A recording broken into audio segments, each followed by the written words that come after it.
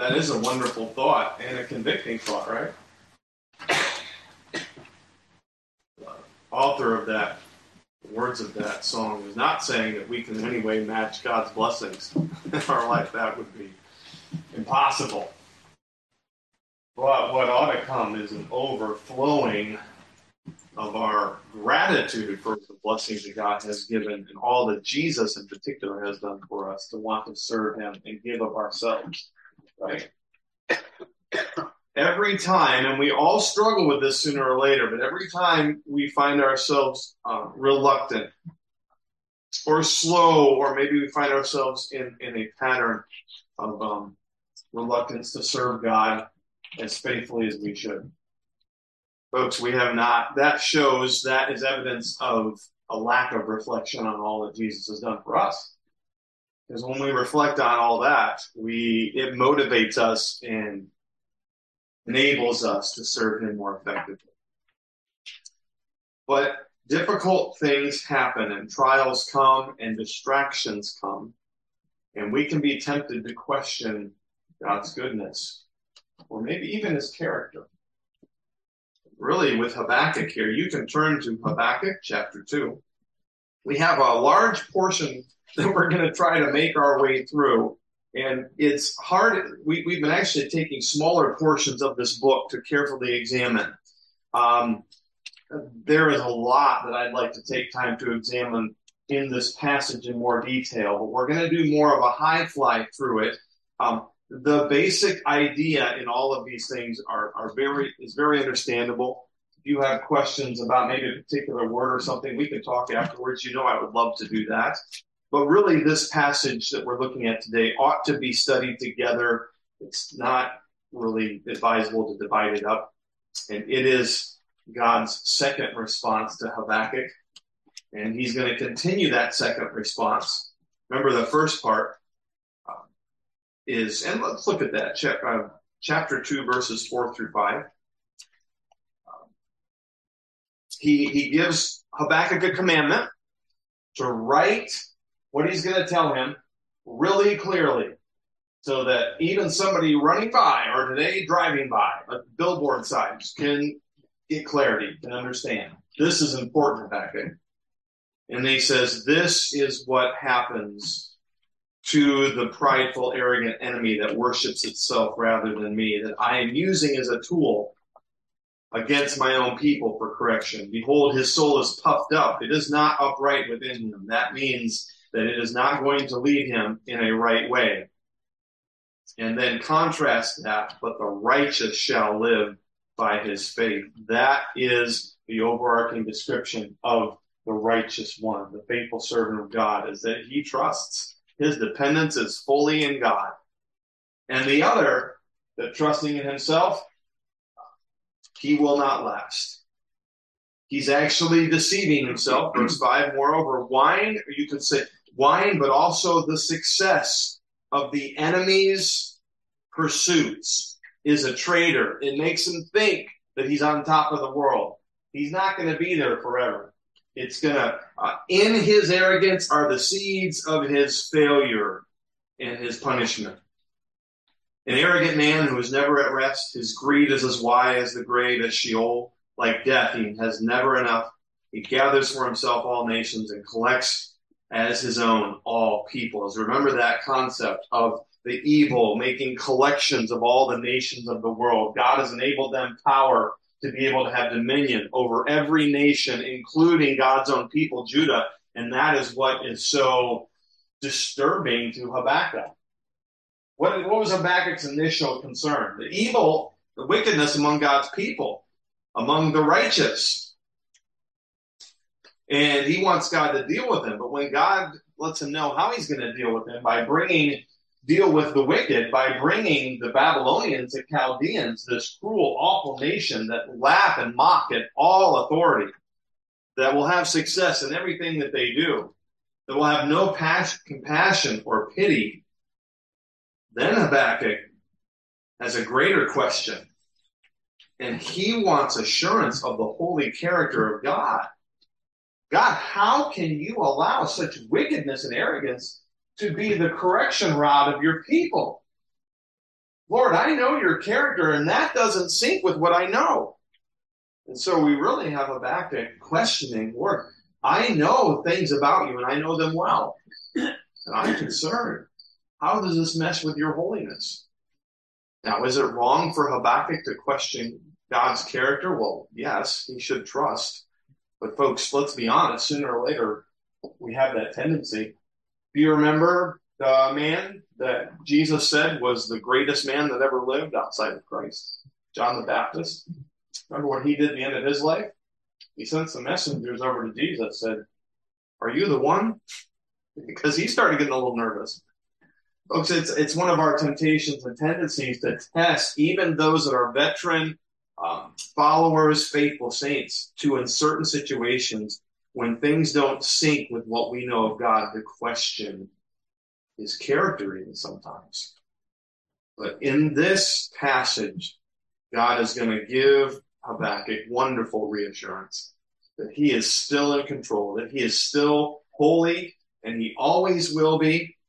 Grand reassurance in this passage. The arrogant will not permanently rule the day. God is superior to them all, and that will one day be revealed to the whole world. Don't you worry, Habakkuk. Yes, this evil nation is going to have dominion for a while, but I'm in control of that, and it won't be forever. Because you're right, I am holy, I am just, and I will deal with wickedness. You can count on that. But it's in due course. And one day the whole earth will be filled with the knowledge of my power and glory, of God's power and glory. The title today, The Earth Will Know the Lord. And we're just going to read in the middle here, because to read the whole passage twice would take a little while. But in the middle here, 12 through 14, is the highlight and the most important thing to note about God's character. Woe to him who builds a town of blood and founds a city on iniquity or on crime. Behold, is it not from the Lord of hosts that peoples labor merely for fire and nations weary themselves for nothing? Note verse 14, for the earth will be filled with the knowledge of the glory of the Lord as the waters cover the sea. And notice verse 20 as well. The Lord is in his holy temple. Let all the earth keep silence before him. Father, let us be encouraged, as certainly Habakkuk was, as we know by his response in chapter 3, by the fact that you truly are trustworthy and what we know about your character. Lord, we're weak. We are tempted, and sometimes we do doubt, just like Habakkuk and John the Baptist and others. But that your reminders in your word, that you are who you say you are, that you are the Holy One, but you are sovereignly in control of all things, and even the wicked are merely your tools to accomplish your purposes. And all of this works together, and you are working toward, in your plan, a grand finale that'll be beyond anything we've ever seen. And in that, the world will acknowledge your glory and will bow the knee and worship you. And Father, we desire and we seek that day. Help us in the meantime to, as Habakkuk says, to wait, to abide, to constantly abide in you and proclaim your glory to a world that denies and rejects it. Provide them opportunity to bow the knee now before they have to in submission and in judgment in the future. Let us be encouraged and reminded of the truths of who you are, that you will deal with all wickedness, and judgment is coming in your time. Help us to be patient. This we ask in Jesus' name that we pray. Amen. The earth will know the Lord, folks, and God will point out the enemy. And of course, in the immediate context, the enemy here is the Babylonians, the Chaldeans, but there is a general, broader context that God is giving Habakkuk, because it's not just the Babylonians. But God is saying, no matter what enemy there is against me, this is what's going to happen to them, Habakkuk. You remember this, and the whole world will know that I am superior. I will point out the sins of these wicked nations who worship themselves and who are arrogant. And first of all, the earth will know God's plans for the greedy enemies, the greedy foe. God will deal very specifically now. God gets specific with their extortion tactics. That means those that would take from others and take what they need in a cruel way without paying them back. God says that these nations that will do that will eventually be dealt with. So verse 6, shall not all these take up their taunt against him? Shall not, and here God is referring to himself and those victims of these proud nations of the Babylonians. He says all of these will one day taunt this wicked enemy, and they will scoff in riddles for him. God and his people, as described here, will actually ridicule this enemy one day for their foolishness and delusions of superiority. Scoffing has the idea of mocking someone's foolishness. Riddles has the idea of providing someone that says that they're supposedly intelligent and smart with something, a riddle or whatever, a parable that they can't understand. All of these are words of ridicule that God says that he and his people will one day give to these enemies. Now, even in that, does that bother us that God ridicules people? Well, remember, folks, what is God doing with this? What do we do when we ridicule and taunt? We're trying to it's revenge, and it's a way of maybe showing our superiority over that of the person. But folks, with God, it's legitimate. He is superior to everyone else. And in taunting and making them realize their own foolishness, there's no sin involved in this. The taunting that God is talking about and the ridicule that he is giving will reveal the foolishness of his opponents with his words of divine wisdom. And God will make an example. He will literally scoff at their spiritual foolishness and dullness, giving them riddles and things they can't understand. Reminds me of even what God did with poor old Job. Remember that? Giving him things that he couldn't understand. A riddle. Tell me this. Riddle me this, Job. And Job just said in the end, I get it. I humble myself. I'm not going to say anymore. And that will be the result of the end of this passage, by the way. God says that will be the response of the world. They will not have anything more to say because I will scoff and show them their dullness. Folks, we would all agree then that's right for God to do. And we as his people will do this along with him. The enemy will rue the day that they arrogantly lifted their fist against God. But more specifically then, in verse 6, woe to him who heaps up what is not his own. For how long? And loads himself with pledges, or the NASB says, makes himself rich with loans. Here is a description of the Babylonians or God's enemies, whoever they are, that heap upon, that have victory after victory. You had the Assyrians this way, you would have the Babylonians, then the Persians, you had the Egyptians, you would have eventually the Romans, and all of these would be very victorious. They would be tools that God would use to teach his people things, but they would not last forever. They would be victorious and heap up many things that were not their own. They would take things, and it's interesting for how long. You can still see that God understands that for his people, this is hard to endure. And God understands us better than we understand. And God says, I know that from your perspective, you think, how long are these people going to continue in this extortion? Loads himself up with pledges. That really, I like the NASB version of this. It helps us understand, makes himself rich with loans. See, and God is giving, I should back up here. He gives these woes. There are 5 woes that he gives here. Woe is actually an exclamation of amazement, here to draw people's attention to something remarkable. You know how in our culture in the past, when something happens to someone or something really bad, like an accident or something, or somebody gets confronted right in front of everyone and there's an awkwardness, sometimes people literally will say, whoa. That's actually a pretty good description of what's happening here. That, whoa, just wait. These wicked people think that they're in charge and they are having success, but God says you will say, whoa, they have no idea what's coming. Woe to them who heaps up what's not his own. These foes are taking from others through extortion tactics. And what they took, they think that they're just going to add to their collections. Remember that description? We take, we add to our collection, and we worship ourselves, and no one can say a thing. But God says, actually, in reality, they're just borrowing. I'm just allowing them to borrow, because actually it's all mine. And they're just borrowing. And with that borrowing, they're accruing heavy debt. And they will pay. And folks, they will pay with interest.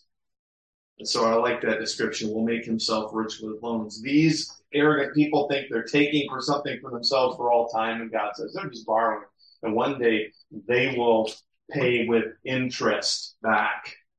And the second part of these woes then, as we go through them, is God telling them how they will be punished for their sin, the arrogant ones.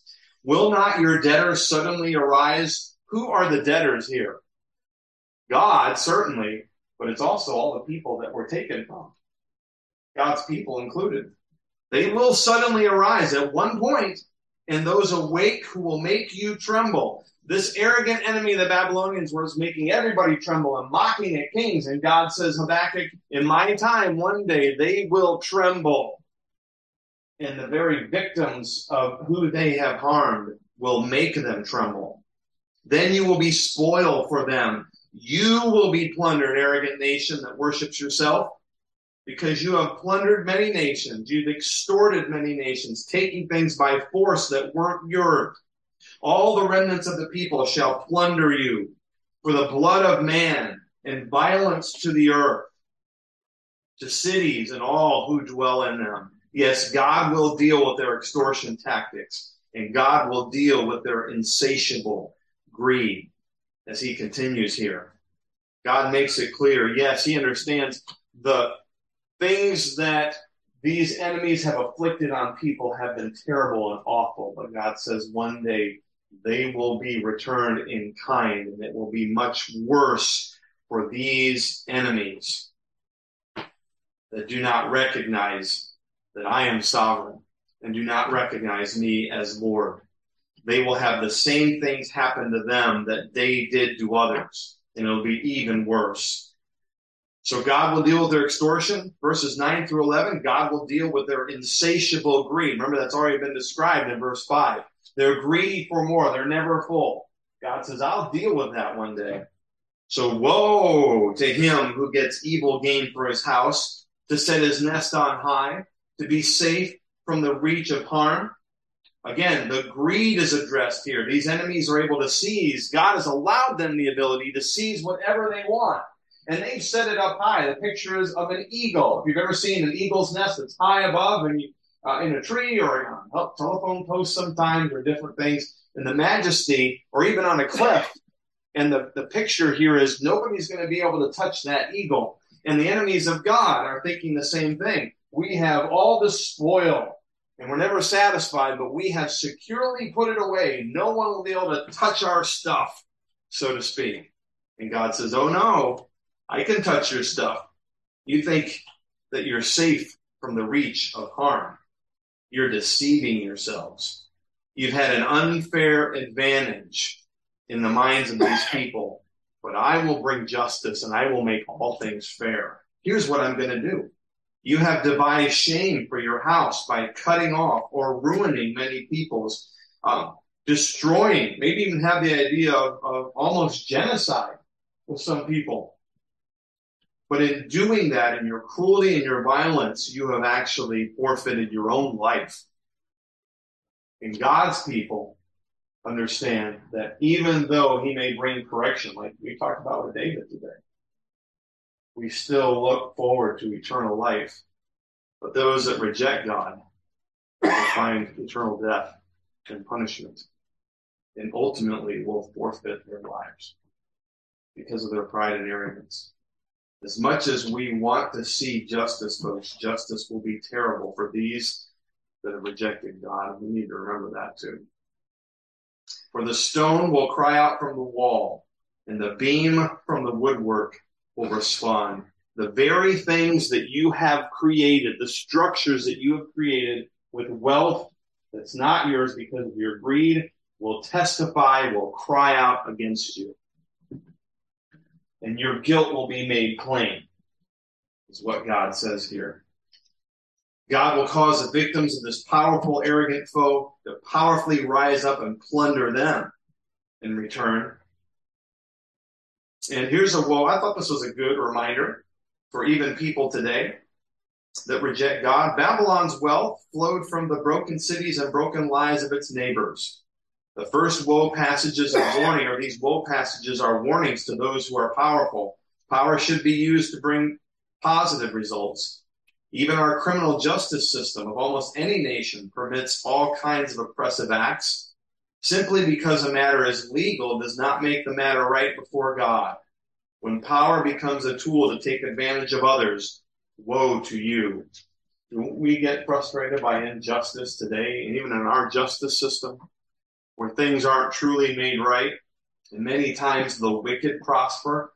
Folks, remember, even as we're frustrated by our own lack of equality and righteousness in our country, there will come a day where God will make it all right and will balance it all out. We want to be on his side, and he will deal with these things. Well, the earth will know God's plans for the greedy foe, but the earth also will know God's plans for the violent foe. There's much violence that has taken place, and these next two woes are in regards to that. God, first of all, in contrast to the temporary power of the enemy, God will reveal the fullness of his eternal glory. And we see that in verses 12 through 14. Here's the third. Woe to him who builds a tower with blood and who founds a city on iniquity. This is the enemy's evil and violent nature, that all of their energy and zeal they have put into slaughtering others and to have conquest. God describes that he knows their crimes. They have built their success on iniquity, on sins, on the crimes of others. And again, we could translate that to today. So many people that build a successful life on crime and the misery of others around the world. God says, I know. I see these things. And they are giving all this energy for nothing. They're wasting their energy. It will be for naught. And that is the response in verses 13 and 14. Behold, is it not from the Lord of hosts? Remember, that beautiful description is the Lord of all armies, the Lord of all authorities, the Lord that is over all powerful entities. He is still Lord of hosts, Habakkuk, and he will deal with these that have done such great, have committed atrocities. Reading this book about the things that happened to the Jews in not only Germany, but Switzerland as well. And just reminded of the awfulness of the crimes against them. And God says, I see it all. They're not going to get away with these things. As evil as these things are, they will not accomplish their purposes. The Nazis didn't accomplish their purposes in a general sense, right? And these nations will weary themselves. Look at verse 13. People labor merely for fire, and nations weary themselves for nothing. All this energy and zeal in these atrocities, and it'll come for naught. It'll be consumed in the fire. I think the ultimate fulfillment of that is these things will be consumed in eternal fire, right? For those that have rejected God. All of this effort, they think they're so successful, and they're wasting their lives. Even this conflict between Russia and Ukraine. I think, as a side note, it's kind of interesting how the media gets us all stirred up not to stay on this for too long, but when this first happened, they're stirring up people against, and really, it really is hard to know in a lot of ways. We pray for Ukraine and we're concerned for them, and a lot of people are going through a lot of difficult things, but we don't know all that's going on over there. But I remember all the memes and everybody all worked up about the Ukraine and concerned, and it's still going on. It's interesting now as I look at these stories. I'm like, isn't anybody still concerned about the war? Because you don't hear anything about it. It's like we're manipulated all the time. This is a side note, but it kind of irritates me. But this whole thing with Russia in Ukraine, Russia is trying to seemingly boast of its power and maybe try to take over Ukraine. And I think from what we can tell that Putin or the people in charge thought that it would be an easy thing. And they've been proven wrong. They're still using up a lot of their resources. And then you have the Ukraine who's fighting back and using up their resources. And you have this nation, this country, that thought that they would be able to subjugate and be superior to another country, and they're using up a lot of their resources, and it seems like their efforts at the moment are wasted, right? It's kind of a picture for, in the end, what's going to happen with these enemy nations that reject God. They're going to find that they've spent their whole lives in pursuing nothingness. Whole lives are wasted. Because God said in the end, they will not.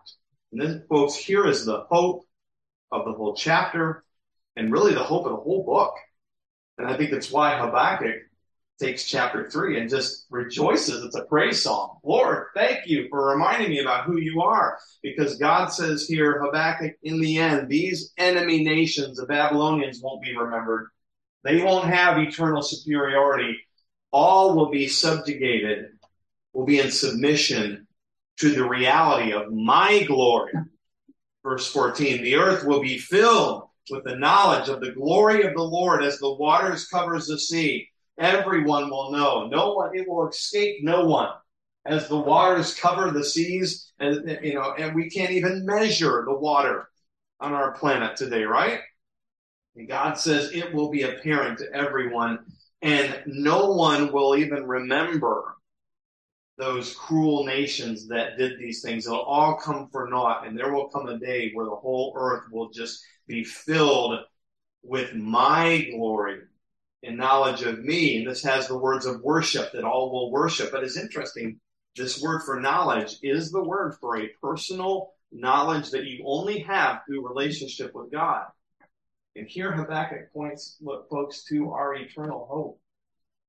Even though in a general sense, how will the whole world have a personal knowledge and relationship with God one day? Through the work of Jesus Christ, who had the most evil of all acts perpetrated against him. And God gave him victory. And he will provide us the ability through faith in him, through the work of the Holy Spirit, to understand God in a personal, full way that that the enemies of God could never experience. One day, folks, and God is pointing Habakkuk to this, and this will be eternal. All will recognize and be in relationship with God and recognize his superiority for all time. What a blessing when we're dealing with wicked, evil, obstinate, aggravating rulers and leaders in our country today. I'll just say this, and I just won't say anything further. But even this last week, the leader of our own country with a backdrop of red, saying crazy things. Well, folks, that may fill the airwaves at the moment. But one day, praise the Lord, it'll just be filled with worship. That will be wonderful. That's our hope. But God's not done yet. God will reveal the shame of their own glory. He will bring them to shame as they have shamed others. And the description here is very vivid. Be aware. The enemy revels in drunkenness and shaming their foes. And as it refers to wine here and drunkenness, the Babylonians were known for being drunk and raging in their drunkenness. Probably better, though, even more specific, that it's talking about filling their opponents with the cup of their wrath, with the wine of their wrath. So woe to him who makes his neighbors drink. You pour out your wrath, your cup of wrath, and you make them drunk in misery and shame in order to gaze at their nakedness. Here is a terrible picture of the enemy bringing wrath upon other people and mocking them in their misery. What an awful thing. That's hard for us to deal with. But God says it won't last forever. I will turn that around. And one day I will shame this arrogant, awful enemy, and they will experience this. You will have your fill of shame instead of glory. You think that your glory will last forever, but I will turn your glory, your pathetic, momentary glory, into shame and embarrassment. Drink yourself. Enjoy temporarily the rewards of your cruelty. You drink, and you will drink one day the cup of my wrath, and you will be embarrassed. You will be literally made naked before the world. Show your uncircumcision. The cup in the Lord's right hand will come around to you, and utter shame will come upon your glory. And then the description of violence. Again, God knows the extent of the enemies and what they've done to his people. The violence done to Lebanon will overwhelm you. The very specific. There's a specific instance of cruelty and violence that these armies have done to a specific location. God knows. As well, the destruction of the beast that terrified them. For the blood of man and violence to the earth, to cities, and all who dwell in them. God recognizes that the enemy not only brings cruelty and destruction to people, but also to animals even, and to the earth. And as frustrated, folks, as we are against the, I guess you want to say in general, the environmental movement and some of the ways that they, certainly their godless reflections and emphasis about all that man has to do to save the environment. Folks, there is an element of truth here. That God is concerned for the world and how men treat it and how men treat animals and even the wild beasts. And how remember how he gave Adam all the way back in Genesis the responsibility of taking care of the earth. God still expects us to do that. And one day, men will be judged for their lack of being able to do that effectively in their sin. To have brought destruction and violence to man, to animal, to the environment. God says you will be shamed one day, and it will come upon your glory. God will deal fully with the enemy in sight of the whole earth, and they'll be paid back in full for their violence against mankind and against the world. God will shame them. Habakkuk's concerns are addressed then. Will this continue on forever? God says, no, their foolishness and their wickedness, I will in my timing make known over the whole world, and they will be mocked for rejecting me. Finally, the final woe. This is so foolish that God delays his woe until verse 19 as he describes what the woe is for. The earth will know God's plan for the idolatrous foe, and God will reveal the foolishness of idolatry. Isn't false worship just plain foolish? Verse 18, what profit is an idol when its maker has shaped it? A metal image, a teacher of lies, for its maker trusts in his own creation when he makes speechless idols. Men trust in supposed power of images that they make themselves. Utter foolishness.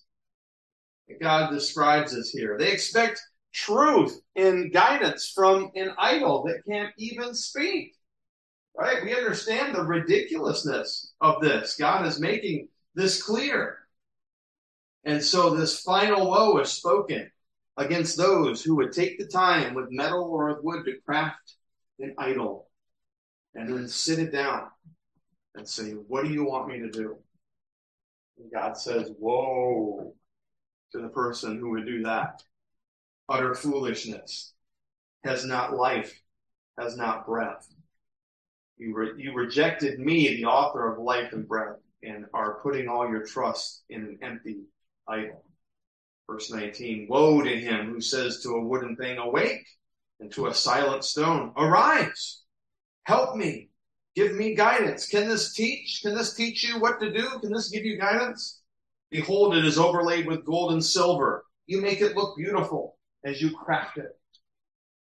And yet there's no life at all in it. Now, we understand, I hope, the foolishness of that. I don't think any of you, I hope not, have fashioned your own idol and have it on your mantelpiece and are bowing down to it every day. I would expect that that's not a temptation here in this world, in our midst today. I would hope. But, folks, don't we have our own idols that aren't made, well, maybe they are made with stone or wood. What things do we allow into our lives that are more important to us at times than God? Whatever they are, they're idols. And they can't give full sustenance. They can't provide us what we need. We had some wonderful times with the boys growing up, and they're very creative, and they enjoyed stuffed animals. They still do to a certain extent, but we'll just leave it. They were actually, and Leslie encouraged this, but they, in their creativity, they would at times even, I'm not sure how this started, but they would write plays from the oldest on down, and they would then carry out these plays with their stuffed animals, and I would video them, and you probably have seen kids do this, but it was fun. They would take their little stuffed animals, and they had different things in a whole scenario and drama, and they would make this stuffed animal talk, and then they'd have this one kind of walk into the picture, and then have this one talk, and it was cute, and I suppose I'm not allowed to show those videos, right, guys? We'll talk about that later. They are really they're funny to watch. But the creativity, but even with the boys doing that, there was an understanding, and kind of even on their faces as we were videoing that look of, Dad, this is all silly, because we know they can't talk. They're not real. I think that you guys understood that, right? Stuffed animals weren't real? Okay. They were very creative with this. And the different adventures that they would have and all of these things, and it was fun. But there was an understanding, even with children, that this is all make-believe. Well, folks, isn't it ridiculous and shaming for adults to worship things like this in the same venue and act like they're real? That's really all they're doing is play acting, and they're acting and putting their dependence on these things. And again, we would say, oh, idols, I don't worship idols. Well, there are other things. Do we worship sports? Do we worship entertainment? Do we worship possessions? Whatever tendency, whatever things in our lives tend to be more important at times in our relationship with God is no better than that idol framed in gold, wooden, stone, playing stuffed animal games. Shaming. Because we're not recognizing God's work in our lives, in our need for depend on Him. Folks, we all tend to depend on things other than God, and those are our idols. And God says, one day I will make all this plain, and we as His people certainly don't want to get caught in idol worship of our own making. We want to depend and trust God, because God will deal with this. He'll reveal the foolishness of their idolatry and our idolatry one day, and He will also reveal the fullness of His holiness. This last verse, the Lord is in His holy temple. That's His heavenly temple. That means that He's in control of everything, that He sees everything, and that Habakkuk, don't you worry, He is holy. He notices evil, and He will deal with that evil one day. And in that time, one day, the whole earth will keep silent. They will have nothing to say. The whole world, folks, will literally be speechless as we stare and we look upon this Holy One, and certainly in the New Testament realm, of the holiness of Jesus Christ. And we will be in awe, and we will understand. And those enemies that have wasted their whole lives in cruelty and envy and greed and extortion and all of these things, idol worship, they will in fear tremble because they chose the wrong way. And they won't have anything to say either. But as we end let us be reminded, folks, as Habakkuk is reminded and encouraged, that don't get discouraged. Don't get frustrated or fearful. But remember what God says here, that he will come and deal with all things at some point. So wait on him. Abide in Christ and proclaim to a world that needs to hear that judgment is coming and evil will be dealt with, and people need to be in right relationship with the judge of the world, of the universe, that is Jesus Christ, in order to have eternal life with him forever. Don't fear, but trust and obey. Father, what a picture we have here. It is comforting to be reminded that evil will not reign, that it will not be ultimately successful. But it's also sobering in the realizing that so many will be shamed and so many will face eternal judgment because they rejected you as their king. Lord, that day we look forward to. We look forward to worshiping you in silence and in joy and in singing and all these things. But there will be a sobering reality that many will bow the knee, that will be destined for eternal judgment. So in this, in the midst of our frustration and anger with evil and wickedness and cruelty, help us to proclaim Christ. Proclaim the fact that anyone, dictator, criminal, sinner, can repent and trust Christ and be renewed and follow him. Help us to remember that and proclaim it, for it's in Jesus' name we pray.